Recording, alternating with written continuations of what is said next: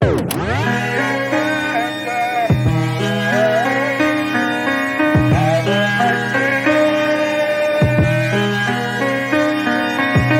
good, everyone? Welcome back to My First Kicks. I'm your host, Haas, and this is episode 95.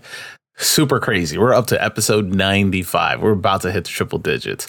And this week, we welcome Ryan Sullivan to the podcast. He's a content creator. I love his TikToks. We talk about it on the podcast, how much he put me up on some brands I didn't know about. I love his takes on sneakers, and we get to talk about his thoughts on the sneaker industry and marketing and TikToks and social media. And it's a great chat. So we do go into it for a good bit. So this is probably going to be a short intro.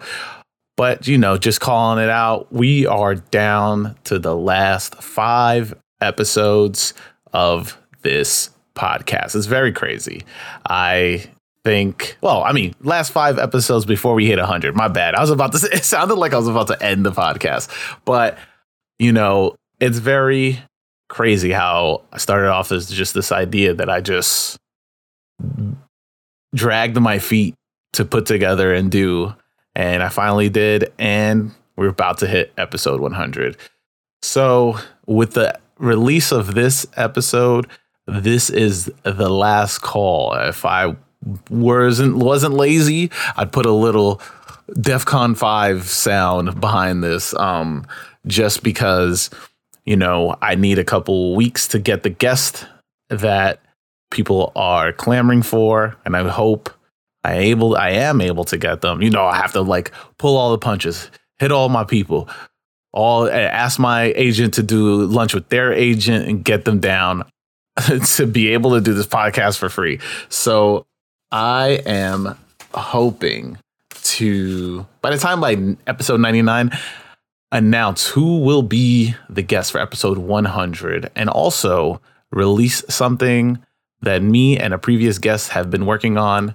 Well, they have been working on more than me. And it's going to be very dope. So make sure everybody who's listening to this right now, tweet at me, tweet at the podcast, tag whoever you want to be on the podcast for episode 100. Last call, last chance to get your dream guest, and maybe my dream guest if we're thinking about who we're thinking about.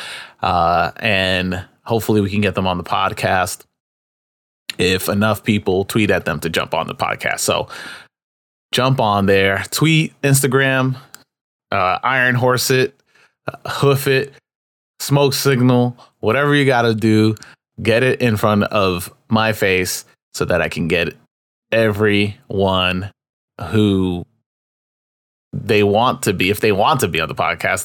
That's maybe another part I have to think about. But yes, I have to get anyone who and everyone involved to hopefully get them on the podcast. But this week, it's been a crazy one. And, you know, I don't really talk about current events a lot on here, but the stuff that's going on with Kanye is wild. And I am not sure what to make of it, besides, you know, the man just is going down a road that he decides to burn every bridge that he's going across. But, you know, I'm very curious of what people think about holding on to their Yeezys and if they will be wearing them. Do they feel they are now, you know, a scarlet lettered because of what he's done? So, you know, use the hashtag. Hit me up with your thoughts. I think it's a very interesting conversation, especially for people like in our niche area that we're in, to, you know, have a conversation about this. Because if we're just holding on to stuff, or if we're, you know, some people are burning their stuff, you know, this is all money that we've worked hard for, and, you know, we're putting our hard-earned money into somebody else's pocket, and now the thing that we bought and sought after, it has no worth or per se to the people who are big fans of this. But, you know, it's just a crazy predicament. You know, it's hard to just even formulate enough words to say what is going on. But I think, we've had J5 on here who's been vehemently against Kanye, and then we also had Iffy who loves Kanye. Like, it's just, we've got the whole spectrum, because I'm very neither or. I'm not against, I'm not for. I just do my thing, and he doesn't bother me, and that's that's it. That's what I do. But we are in this crossroads, and hopefully, I hope we learned a lot from Bernie's episode and Dante's episode the past 2 weeks. So on to where you can find Ryan Sullivan. You can find him on all social medias as Sullivan Ryan. That's SULLIVAN, and then Ryan, RYAN. Make sure you hit him up, follow him, hook him up with as many, followers as possible there. And listen to his podcast as well. All his information is going to be in the link tree, and you know where to find me. I am Who Is Haas on all social medias. Follow the podcast, My First Kicks Pod. And if you have a My First Kick story, hit me up, myfirstkickspod@gmail.com. Would love to read it on the air, especially to a guest, so we can have it could be another conversation starter on top of that. So hit me up. But on to this week's guest, Ryan Sullivan.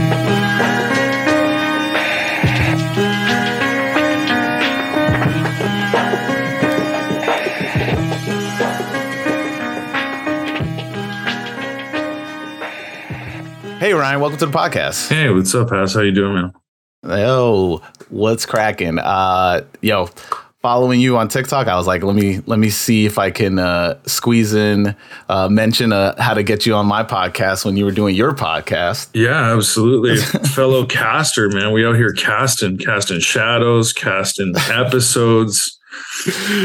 Yeah, I mean, it's very interesting because I'm not able to go live, and I've been trying to get my viewer count up. My followers up so I can go live on TikTok, but you're doing a solo pod, and I don't know how you do it, man. Yeah. It's quite, I've been doing it for quite some time, actually. The Ryan Sullivan Show as a podcast. It's had many different forms. It kind of started, I've always made like goofy videos. For many years, but then sort of I expanded that into like making like widescreen like camera videos, and would have I started doing this here in Montreal like, I don't know, 10 years ago, and I would cover mostly events like little pop-ups or certain drops like clothing brands or like little restaurant pop-ups or like music festivals. But it was tricky because like it was just me and a homie who had like a Canon EOS 5, and like the sound was always a nightmare because it was just like bootstrapping, like it was never like proper gear, proper anything. And then because I'm not like trained in video editing, I would spend a massive amount of time editing these videos, and I'm still proud of them. There's some pretty cool ones because there's been some very creative people come out of Montreal and like make it. My old roommate is a designer for OVO. He lives in LA now. There's the whole, but he's like, I'm not a flex, but like, these are, I worked retail when I first moved to Montreal. Like I knew what I wanted, the store I wanted to work at. Like, that's the one thing. I didn't know anybody when I moved here. I just moved to Montreal. I'm originally from Calgary, Alberta, home of the Stampede. I lived in British. And Bret Hart. Yeah, right. That's a fact. I've been, this goes deep instantly. I've been to Bret Hart's house. Oh, snap. You've been in the dungeon? My dad was a defense attorney for most of my childhood. And the Hart family was one of his clients. But this was like 80s and early 90s WWF era, when it wasn't a massive multi-billion-dollar organization. Like those dudes busted their ass, and like they had some money, but not crazy money. Anyway, without getting too off topic, but I moved out to Montreal, and there was a sneaker store that I knew I wanted to work at, and that's how I got into it's not how I got into shoes, but it's how I got into like meeting people here, and I would have guests and cover this, events and stuff like that with my show. But I would, and that's how I met these dudes, like the dime guys, like Vince and Phil. And there's a guy I used to work at that shop, who now has his own line called Colin Meredith. I urge you to check out his stuff. It's very, very sick. He recently designed a bunch of tour merch for Amine. That's been Amine? Yeah. And that's fire. Yeah, he's sold several designs to Louis. He did consulting for Arc'teryx. And so, but this isn't me. I'm not speaking as a flex. I'm just saying that like there's a very like vibrant community of creators in Montreal. And that's part of why I love it here, is like there's a hunger for like fashion and design.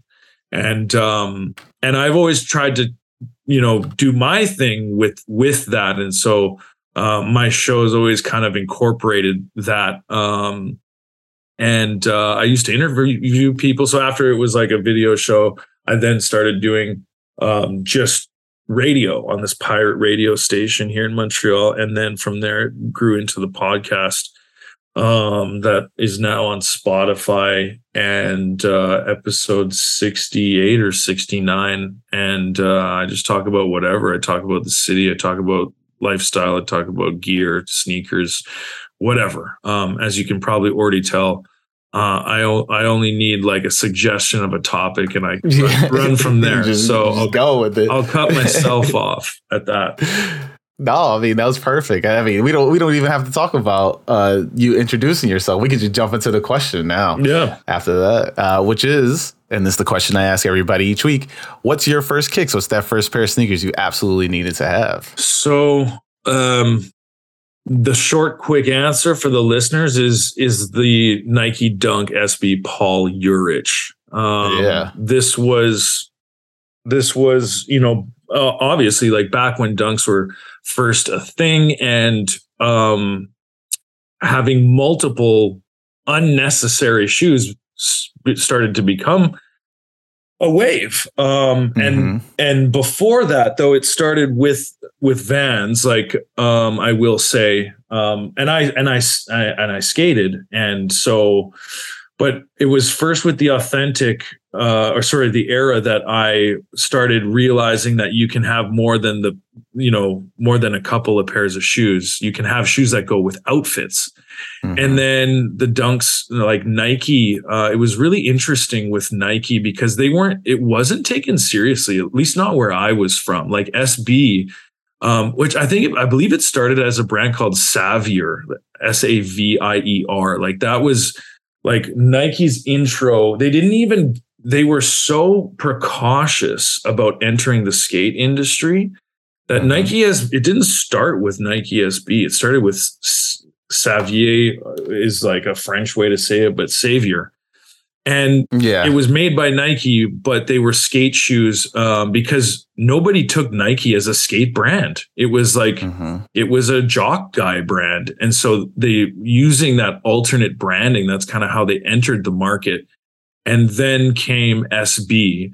And with the whole kind of like big colors and like massive graphic design and, individual style, SB started to get traction, and collecting SBs, because this was the really, maybe not the dawn, but it was certainly like SB was big on the special editions, the collaborations, or the homage colorways, like, the Heineken and the De La and even the Paul Urich. So the Paul was one of the shoes that like I needed to have, that I didn't need, that was for a flex, that was for outfits, that was unnecessary, and I didn't like have the money for it. Like I feel like one of the qualifications for being a sneakerhead is like spending the money on them when you don't have it to spend, like,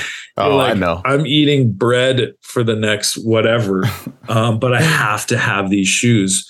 And that was one of the first that I can remember that I was like, I don't care what I have to do. I will, cut grass for the neighbors. I'll, sell painted Jesus rocks, which was a stunt I had when I was a kid.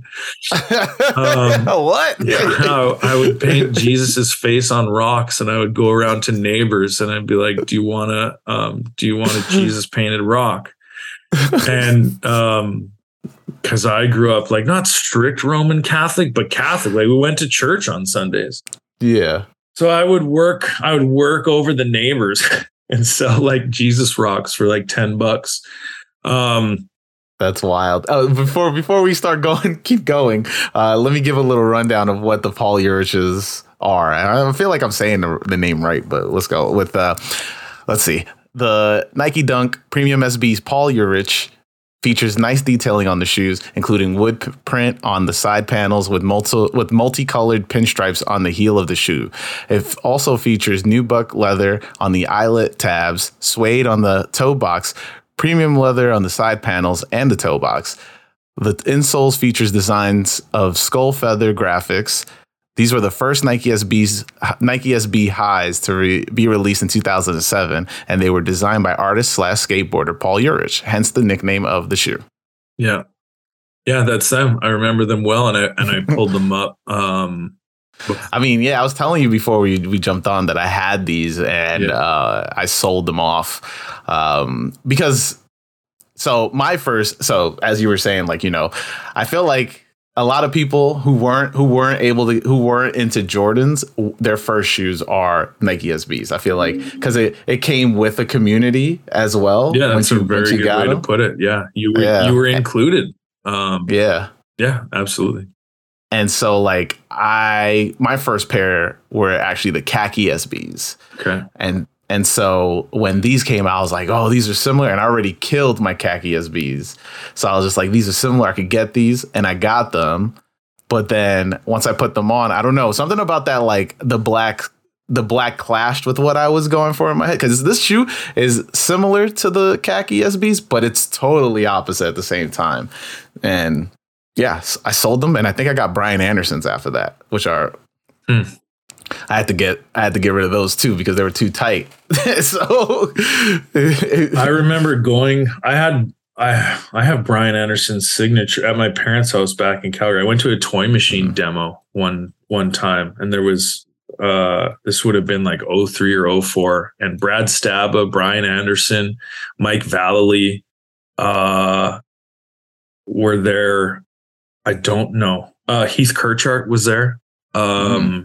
And I got all their signatures on like different stickers. That was super, super cool. That was a little bit before sneakers were a thing, but that was certainly when I was like a 12, 13-year-old skateboarder. And some of those guys still, Brian Anderson and Heath Kirchart are definitely still active in the community. Yeah. So, yeah. Were you sponsored? No. Skating? No. See, I'm a chunky boy, dude. I'm a large boy. I'm 6'1", 240 these days. And I have a decent frame. Your boy grew up a gymnast, so I'm a little bit limber. I've got a gymnast? Yeah, I grew up a gymnast. Bro, from when I was 6 to 13 years old, I did gymnastics competitively.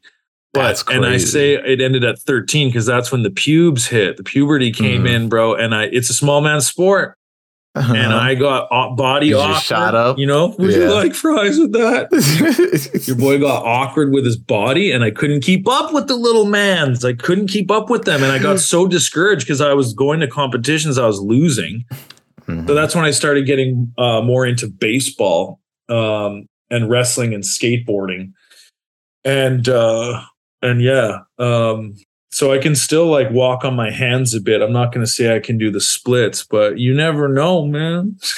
It's like if you go to a skate shop and they're like, we need somebody to do a split to get these. But what I was saying, I was a large kid. So I wasn't good at technical skateboarding. I was good at hawking, especially with my gymnastics background. Like I could take a spill. I knew how to roll literally. So I was the guy who was throwing himself off of big drops and stair gaps. I never had a Smith grind. I never had a crooked grind. I could do a 50-50. I was gonna say you just 50-50 in and a it. 5-0. But if there's if there's 7, 8, 9 stairs, that's for me. So yeah, but it was. I mean, big drops are always getting good spots in Thrasher. So you could have did something with it. Yeah. Yeah. Yeah. I've always loved skateboarding as a result. And like, I think it will forever be incredibly influential on style and design and trend because of its nature. It's a very expressive sport. It demands a lot of dedication to get good. And I don't know. There's just something about it that now, not without its own toxicities, but that's like anything else, Right. But yeah, it's always like skateboarding dictates a lot of trend forecasting for sure. So, oh yeah, I mean, look how big Supreme is now. Yeah, starting off as just a strictly skate brand, and now you're just like, oh, we're owned by the LVFM group or whatever it's called. Yeah. Which I think is like, it's still crazy to me because, growing up in New York, I remember going to Supreme and then being told nothing fits for you here. You should probably get out. Like, I've been like tossed out of there a couple times. The snobby skate shop lokes was like, that was such a thing. Looking back, it's like horrible. Like how shitty they would be if they didn't like you. If they liked you, you were in, and they treated you. And there's always that one kid in the crew who like they liked, and like he would get stickers and they would like give him new bearings or whatever. And he was just like the chosen one. But for the rest of us, it was just, they would roll their eyes at you. They would ignore you. They would, it was rough. But yeah, my first pair of skate shoes, that I remember, like sort of on the topic, not my first pair of skate shoes, but Globe, Jershon Mosley's was the first one that was like premium skate shoe that my parents were like, I had to work 6 months for that shoe, bro. Whoa. What'd you do? What was that job? Like work as in like not get suspended from school, do chores around the house. I had to earn them. I had to make the honor roll to get that shoe. And so, yeah, and I did for the shoe. And then, of course, as parents, they hope it's going to teach you something. But as soon as I got the shoe, I was right back to like tanking in class and whatever, because I got what I wanted. Oh man. I mean, yeah, I remember these. I had to look them up because I was like, yeah, I'm pretty sure I've seen these before, but yeah. It had the all around tongue, and that was a big deal. Like no other shoe. Now Globe sold out and like went big, and it's like not very cool anymore. I think it's still around, but it was a very technical brand back then. Like it was a tech skate crew, like how different crews would have different, aesthetic, like choose your character kind of vibes. Globe was like a technical skate shoe or skate. They had a tech skate team. I think Day One was on the team around that time as well. But Day One song, yeah, and it definitely was like, that was kind of skateboarding was definitely the introduction to like how I wanted to dress and becoming conscious that like style was a thing at all. Was watching skate videos and like watching 411 VMs and watching like Birdhouse the End and like Shorty's Fulfill the Dream. That time, and just idolizing, just like watching those tapes over and over and over again, and just wanting to be those guys like so bad. But of course, you don't have money when you're a kid. Like I said, I had to like get good grades for 6 straight months to get the first shoe that I wanted for myself. Not like, well, Ryan needs new shoes, so we're going to the Sport Check and we're going to get him the cheapest goddamn cross trainer possible. You know what I mean? Like, and I get it looking back. You're my parent. I understand, but like, yeah. So then from there, because we were talking about, the fire red threes behind you. Yeah. What is your fire red threes? What's your story for your fire red threes? Yeah, this one isn't a fun. So I have a better story about dunks that I would love to tell. This one though was just my Jordan interest came after dunks though, as you said. Same here. Yeah. Because the dunks just slowed down. Like Nike just kind of slowed down with them, and like the trend passed. I don't really remember why, but I remember that these were kind of becoming cool, and not because I basketball was a sport that I never played, but it was just the next step. And there was a store called Goodfoot. There was 3 in Kent. No, there might have been 4 or 5, like in its heyday, but like it was the one Canadian retailer that got hype shoes.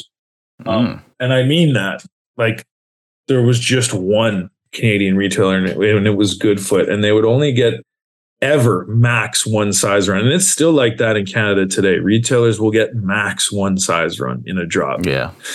But yeah, the Fire Red 307 was the first Jordan that I ever bought. I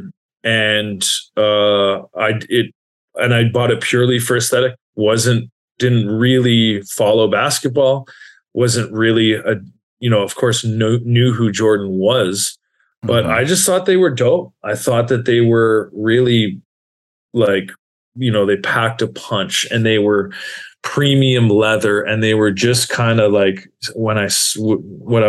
because I never would go to a store and be able to buy that day. I would have to, you would think about it, and you will go back for a few weeks, until you had up enough money. Keep checking up on the stock. Yeah. I used to do it all the time too. Hopefully they'll still be there, and just seeing them on the shelf. And that one, just like, it would just glow to me. Like, it was just glowing on that shelf. And I just really, really wanted to have it. And the day came when I had up enough money.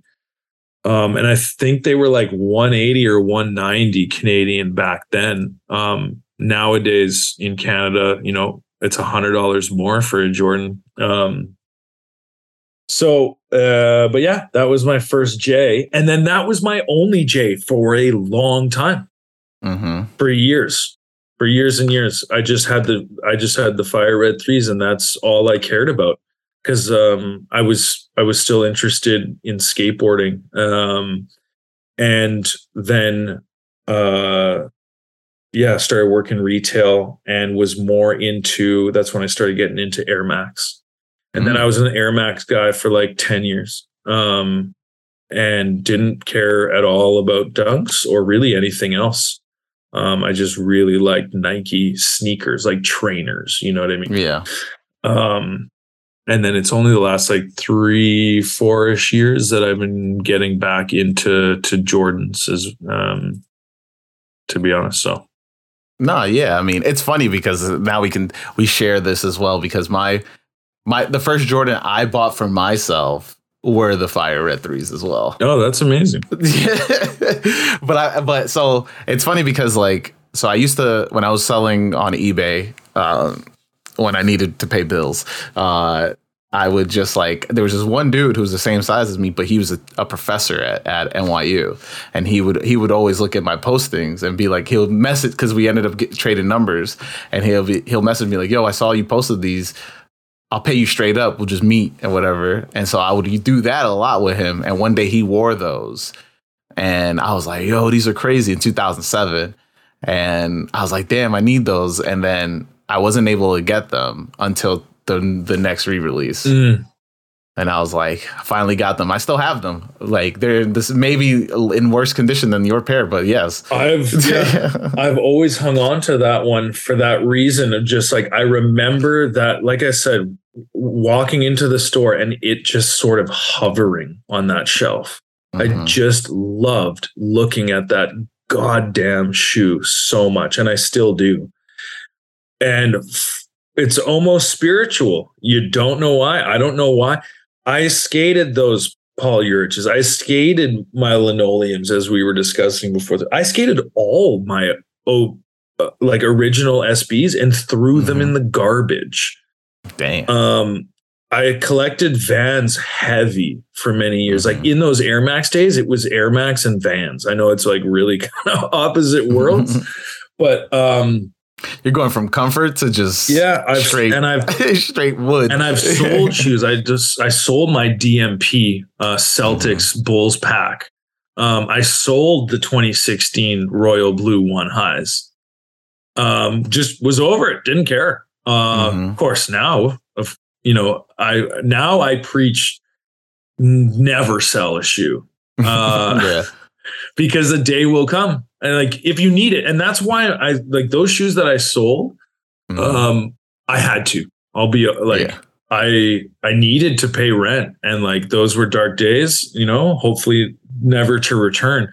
But like my sneaker collection has bailed me out a couple of times. Oh yeah, mine too. And it's heartbreaking, but like, hey, it's a story, and like to me, that's what this whole thing is about, is the storytelling element. I think that's what the whole original concept, even to this day, like any collab that comes out, what are they doing? They're telling a story. Like that's the nature of a collab, is to tell a story. And so, hey, for that reason, it's worth it. And I have my little pictures like in my Google Drive of like, my DMP ones, but that Fire Red 3, I never let it go because of that feeling that it gave me when I first saw it, which was just elation, which was just like, I was in love.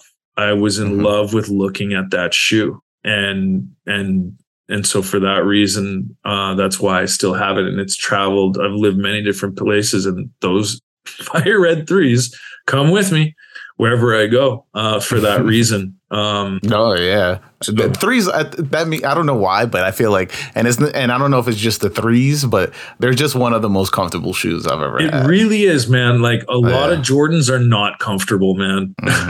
And the Jordan, I got a few of them, fortunately this year, and each time, I put them on, I already know they're going to be comfortable, but especially when a shoe is new, you're hyped to put it on for the first time. Oh yeah. And then you put it on and you're reaffirmed that like, not only is this a brand new fresh pair, but like, oh yeah, 3s are so comfortable. They're just pillowy. Like, I won't say that they have the best support, but they're just so damn pillowy, man. And no, yeah, they're like, for me, they're, how like people have like, I don't know, like comfy shoes they go to the airport with. Yeah. That's the shoe for me. I bring a pair of 3s with me. Yeah. Understandable for sure. So like, I'm not well versed in the sneaker community in Canada, but like, since you've been around, what is there like a standout of like, how do you guys still communicate, or like, how did you get together? Is there one that you are currently part of? Like a sneakerhead network?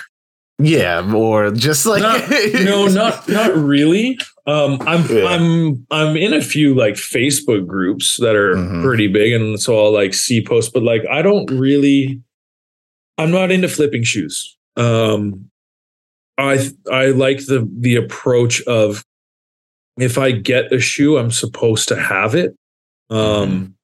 And that's why I no longer get rid of shoes, because I kind of like that sort of organic philosophy. Because just jumping from hype shoe to hype shoe, like having a now to each their own, I will preface with that. Whatever floats your boat. I totally get that the rush of the flip is totally a thing.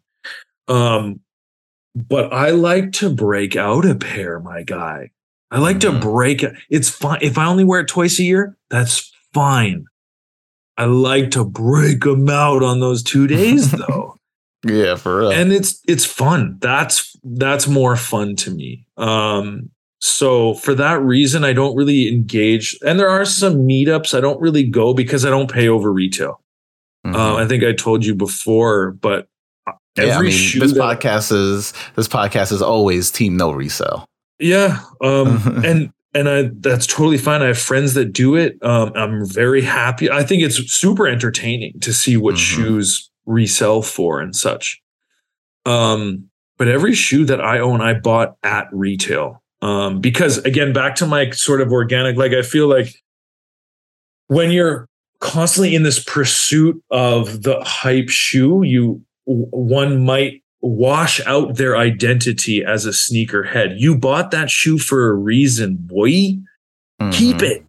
Yeah. You bought it because you liked it in that moment. It's like having a tattoo. You got that tattoo because you liked it in that moment. And shoes are sort of an expression of that. And so just constantly flipping shoes to have what's hype, I feel one might end up not really having a sneaker identity. And so that's why I don't really engage in the flipping. But I totally get it. And I think it's fun, and I'm happy for those that do, and get to hold pairs.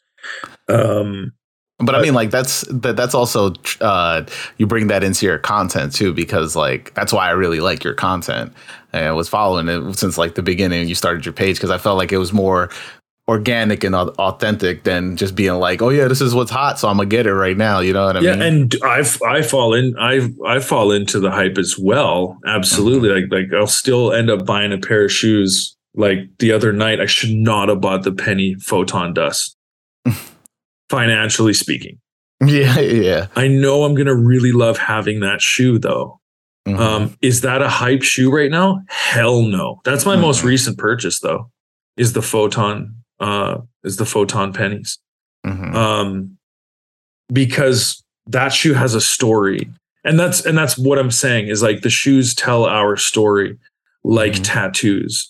And so that's kind of my approach with copping pairs, is like, and that same feeling with that Fire Red 3 is like, when you see a pair and it gives you that twinkle in your heart, that little John twinkle, that you're like, I want that. And if,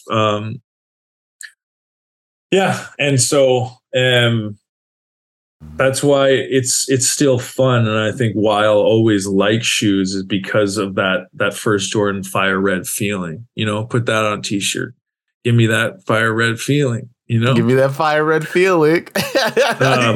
When you start making merch for your podcast, that's what you got to do, man. Yeah, and I know it's kind of old heady, but that's fine. That's just how I like to view my shoes. Is like, I liked those when I got them a lot. I liked them so much I spent $200-$300 on them, in fact. And so they kind of tell my story and my evolution in time. And there's times when like I'll go years without wearing a pair of shoes, but then there comes a day when I'm like, you know what, those go with the fit real nice. And then I'm like, oh yeah, I loved these when I first got them, and I love them right now today. But yeah, oh no, I was gonna say, like, I'm very curious of just like, how'd you get into fashion as well, because like you've put me on a ton of brands that I've never heard of, and you've also put me on pieces that I didn't even know were released as well. But like, what beyond shoes, like what got you into that as well? Yeah, I mean, it was working retail. So like it goes back to, as a kid, those shop dudes just being gods and wanting to be one. And then I don't know, I hope I was much nicer in my era, but like all through my 20s, I worked retail while going to school at night to support myself. Because I just wanted to be a shop guy. And then I worked at a few of like Canada's different streetwear stores, but that's how I got into gear and like, fits and putting it all together. Because as you know, a shoe can be, you can really give it a boost, or vice versa. A shoe can really give an outfit a boost, but it's fun. Like it's a creative outlet. Like I don't have a crazy expensive wardrobe. I know that like sometimes I'll like see a fit, because like usually on TikTok in the morning I'll do like a get ready with me, but just like not, I'll try to be quick about it, but like, here's the shoe I'm wearing and here's the fit. I mean, some of these TikTok people go a little crazy with the fits. Yeah. The fit videos. And even some of mine, someone will comment. So I'll like open like an old one and be like, oh, I should have done a blue tee. I'm not like a drip goat. And I've never claimed to be, but it's fun getting dressed in the morning. It's a super fun part of the day. And I think that is what drip is having fun getting dressed. And if that is something that you vibe with, or one vibes with, then you have drip. End of story. Period. If you like what you got on, you have drip. Go with God. You know what I'm saying?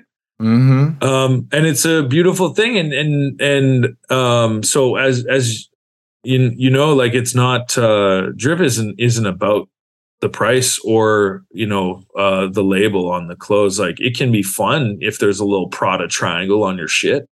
It's cool, it's fun. But steez like comes from, in fact, like when somebody isn't wearing any labels and you're like, I love that kit, that's dope, and it's swaggier when someone's got like a whole shit came from the thrift and it's drippy and you're like, bro, that kit snaps. And that they didn't put virtually any effort into it, or certainly didn't pay very much for it. And that's super attractive to me, because that came from, that's an expression of their vibe. And that's what's like attractive about somebody's style is how they wear the clothes, not the clothes wears them. Oh yeah, believe me, I am part of that. That you preach it to the choir, my friend. So yeah, it's just a fun little joyous moment in the day of like that moment where you're like, what am I gonna wear today? How am I feeling today? So yeah, it's it's super creative, and it's like it's a little self-expression, Oh yeah, and a lot of people don't care about it. No, a lot of people take it really seriously. I like to ponder like, oh, should I put the hat with the shoe, or should I put the tee with the shoe? That is a fun little game, engage with yourself and with your like own confidence. And, we all have our own trials and tribulations, but when you have that last look in the mirror and you're like, I like it, and you step out of the house on a good note, it just sets your day off, right? It's not about flexing. It's just about getting into a positive headspace. And if like a nice outfit does that for you, that's a beautiful thing. It's really fun, Yeah, I mean, listen, I always tell people, if you look good, you feel good at the same time. It changes your day, because like like people who just like get dressed and just go, right? Your day just feels rushed straight off the bat. Doesn't matter who you are, right? So it's just like, that's why I always think about what kicks I'm going to wear the night before. And then I'm just like, and then I dream up the rest of the fit after that. I'm just like, all right, here we go. Like, or just like if you're like, oh yeah, if the weather's good, I'm undiessing these tomorrow. Oh man, that feeling right there. It's one of a kind. I don't know if anybody can beat that. Yeah, it's super fun. And it's lighthearted. It's the little things in life, because you get to work and it's just like this barrage of like bullshit and like issues and stress and whatever. But in that moment when you're like, these look good, I feel good. It's fun, little self-love. Well, yeah, big on self-love. Yeah. PMA, positive mental attitude, and also self-love. You gotta do it. Always gotta do it. There you go. So like, you're currently traversing the TikTok creative wave. Like, what inspires you to keep going? I like to I just like getting people excited about something. I like communications, and like I work in marketing, and it doesn't matter what it is. It can be software, it can be jeans, it can be sneakers, it can be candy, like Sullivan's food review. I just like to entertain in a sense, but not necessarily in the way that I like attention. Of course, like getting, some attention or some approval always feels good. But I just like getting people excited about something. And so, yeah, I kind of like exploded on on TikTok early this year at the Beijing Olympics. I was doing another one of those. I have different kind of like threads of like, call it my comedy, call it, I don't know, like my interests, but one of them is like sports commentary. I had a TikTok channel where I would do my own voiceover of like events, and it exploded for like 5 days and like tens of millions of views. Damn.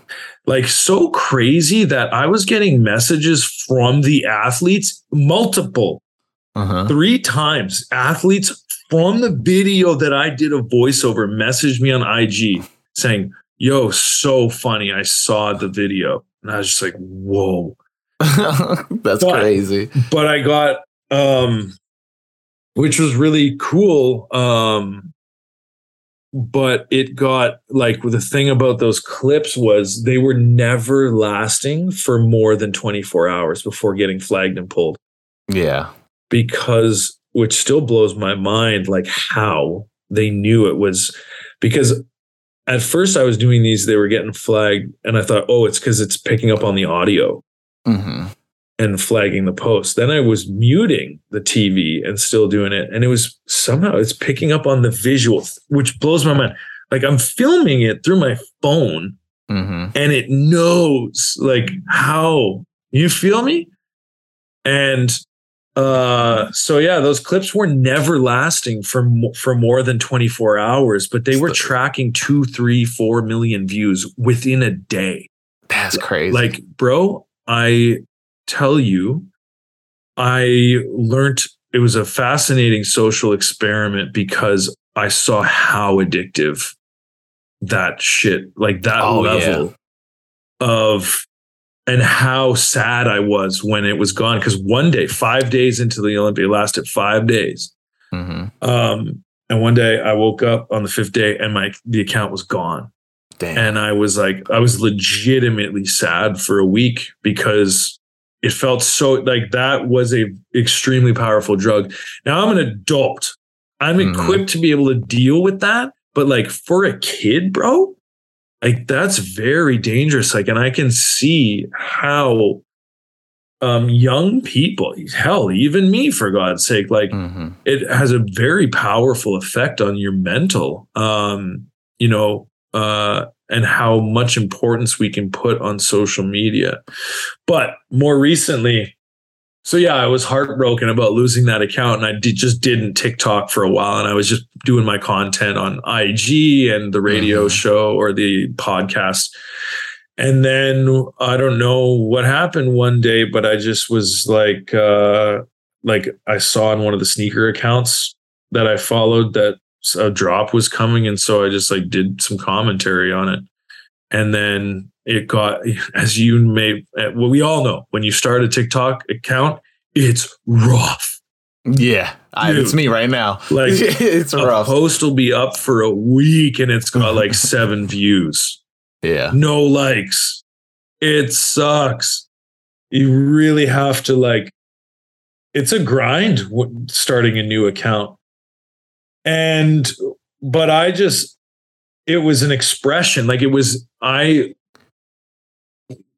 the first 3 months of like the sneaker sort of account, because let's be honest, like that's mostly what I talk about is like shoe drops and other fashions. But for the first 3 months, bro, like zilch, like zero, like, and like, maybe 3 on a video that's been up for 2 weeks, but I mentioned this because I enjoyed it. I was entertaining myself. Like, be your number one fan. You don't need anyone else. Like, that's such a powerful philosophy, is like, if you're your number one fan, you don't need anybody else. Yeah. And so I was getting a kick out of my content in a different way. Like, I had my other little channels, the podcasts and stuff, but I was having fun talking about shoes, and the way that TikTok, you can do the green screen background and you have the visual there. It was just fun for me. And then for real, took like 3-4 months before like it started getting any traction at all. And then only in the last couple months. So yeah, that channel has been around like 6-8 months, but it's only sort of recently that it started to like track. But ain't a damn thing changed. If you scroll the bottom of that page, that first video will be just like my last. And I think that's a good testament to someone who's who's kind of having a hard time, or like doesn't know like when's the break.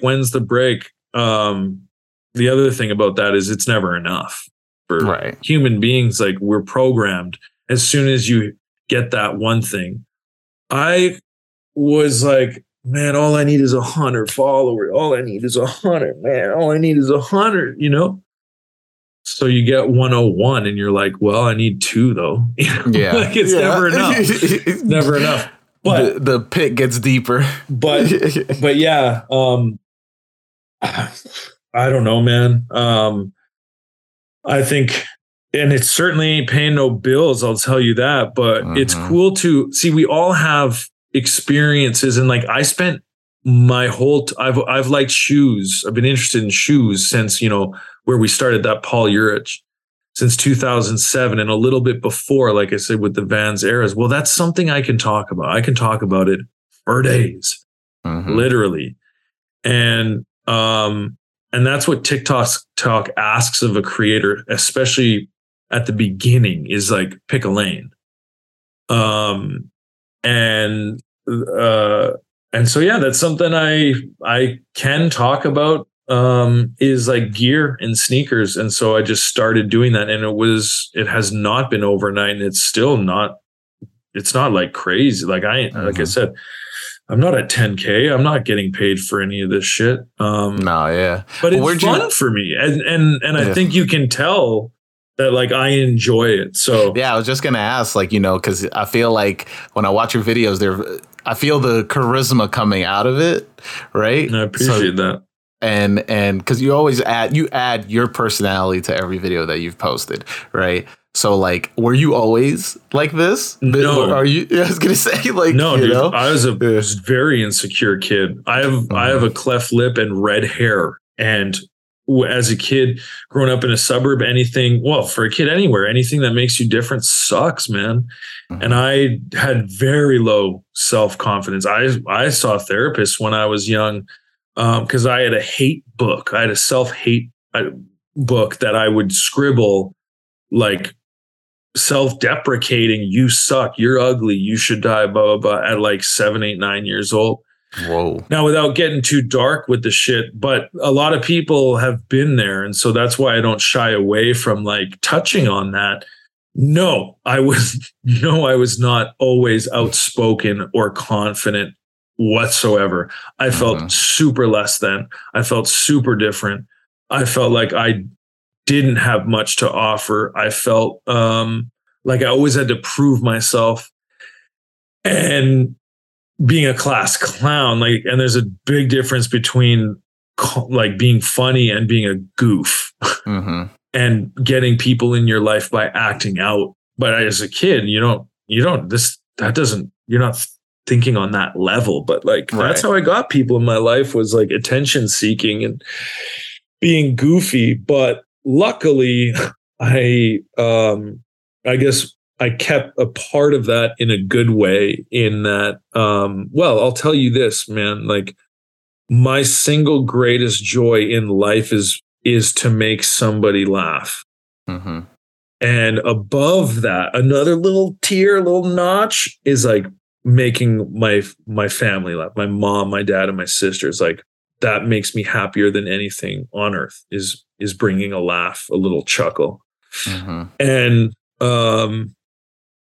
And so yeah, that's kind of, it's not an approach or anything, but like that's how I deal with hardships in life, is like thinking, is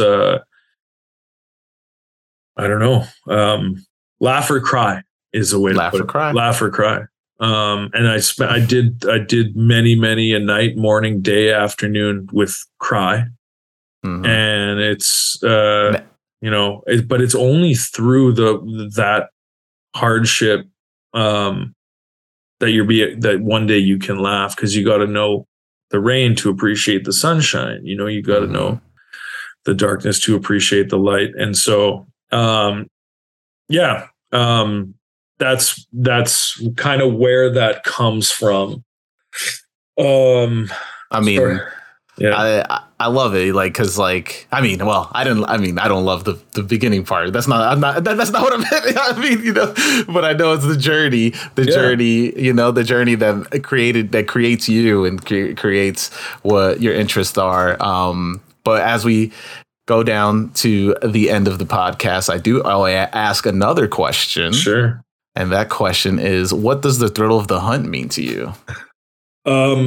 It's that fire red 3 feeling. That's facts. That's what it is. The thrill of the hunt is it's pleasant. It's a distraction. It's a simple joy in life when you can look at a shoe and it brightens your day. Mm-hmm. And you start thinking about things you would wear and how it might look from that angle, or on the sidewalk, or at the party or the event that you want to wear them to, and underestimate that thing. Like, that is what the joy of being a sneakerhead is like, that little kind of boost it gives to your day when you're like, I want not that you want them, but like, I would love to wear that mm-hmm. because it speaks to me. And it's fun because, there's a new shoe out every day, multiple, dozens, but it's super interesting. And like, there's an interesting psychology as to like why that shoe speaks to you, mm-hmm. and why it made you, kind of the wheels start turning about like why, because again, like how we dress it isn't to everybody, but like it can be very expressive. And so, mm-hmm. The thrill of the hunt is just about, that little piece, that little slice of life, that little joyful moment when you see something and you're like, man, I would love to wear that. And show that to the world. It's not about having it. Mm-hmm. It's about showcasing it. Mm-hmm. Like that's what the shoes and the clothing are kind of like the deeper meaning. It's like, that self-expression. It's not about me, mine, like I keep it in a box. It's like, mm-hmm. hey, this is how I show you how a little piece of who I am. It's like a paintbrush in that sense. Oh yeah. So seeing, going to the store and, if the John is a paintbrush, mm-hmm. then, think of it as, or different colors of paint. Then like you go to the store and like, what does a shoe do? It's like, well, that's a new color. Like, and imagine if you see a new color. Have you ever been to the Grand Canyon? No, I haven't. Dude, blew my shit off because I saw colors I'd never seen in my life. Damn. Like that's my one-liner, like, feedback of like why everyone should go to the Grand Canyon, mm-hmm. to see colors you've never seen before. It's crazy. Damn. And I don't know how to explain it. It was fully euphoric. You did this drug-free. Yeah. But standing there and being like, I've never seen that color of purple before. I've never seen that color of orange. and your brain doesn't know how to deal because you've seen everything before. That's how you process shit. Anyway, that's sort of I'm exaggerating, but that's kind of what looking at a new shoe is. Same sort of thing. You're just like, poof, this explosion in your brain of how you would wear it. And it's super fun. And that's why I love shoes, is it's just an extension of that. I can't wait till you make your Grand Canyon ones. It's going to be crazy. Yeah, man. But that's the thing. I took many pictures, but you look back and of course, like, but your phone doesn't have that same mechanism as your brain and your iris and shit. Yeah. That memory is definitely the everlasting gobstopper. You just facts. Great way to put it. But let everybody know where to find you. Sullivan Ryan on IG and TikTok, same handle, Sullivan Ryan. And then if you want to listen to my podcast, it is the Ryan Sullivan Show on Spotify. I do have a YouTube, but go to my Linktree. My Linktree has all of it. And I'll put the Linktree in the description of the podcast as well. Yeah, let's just do that.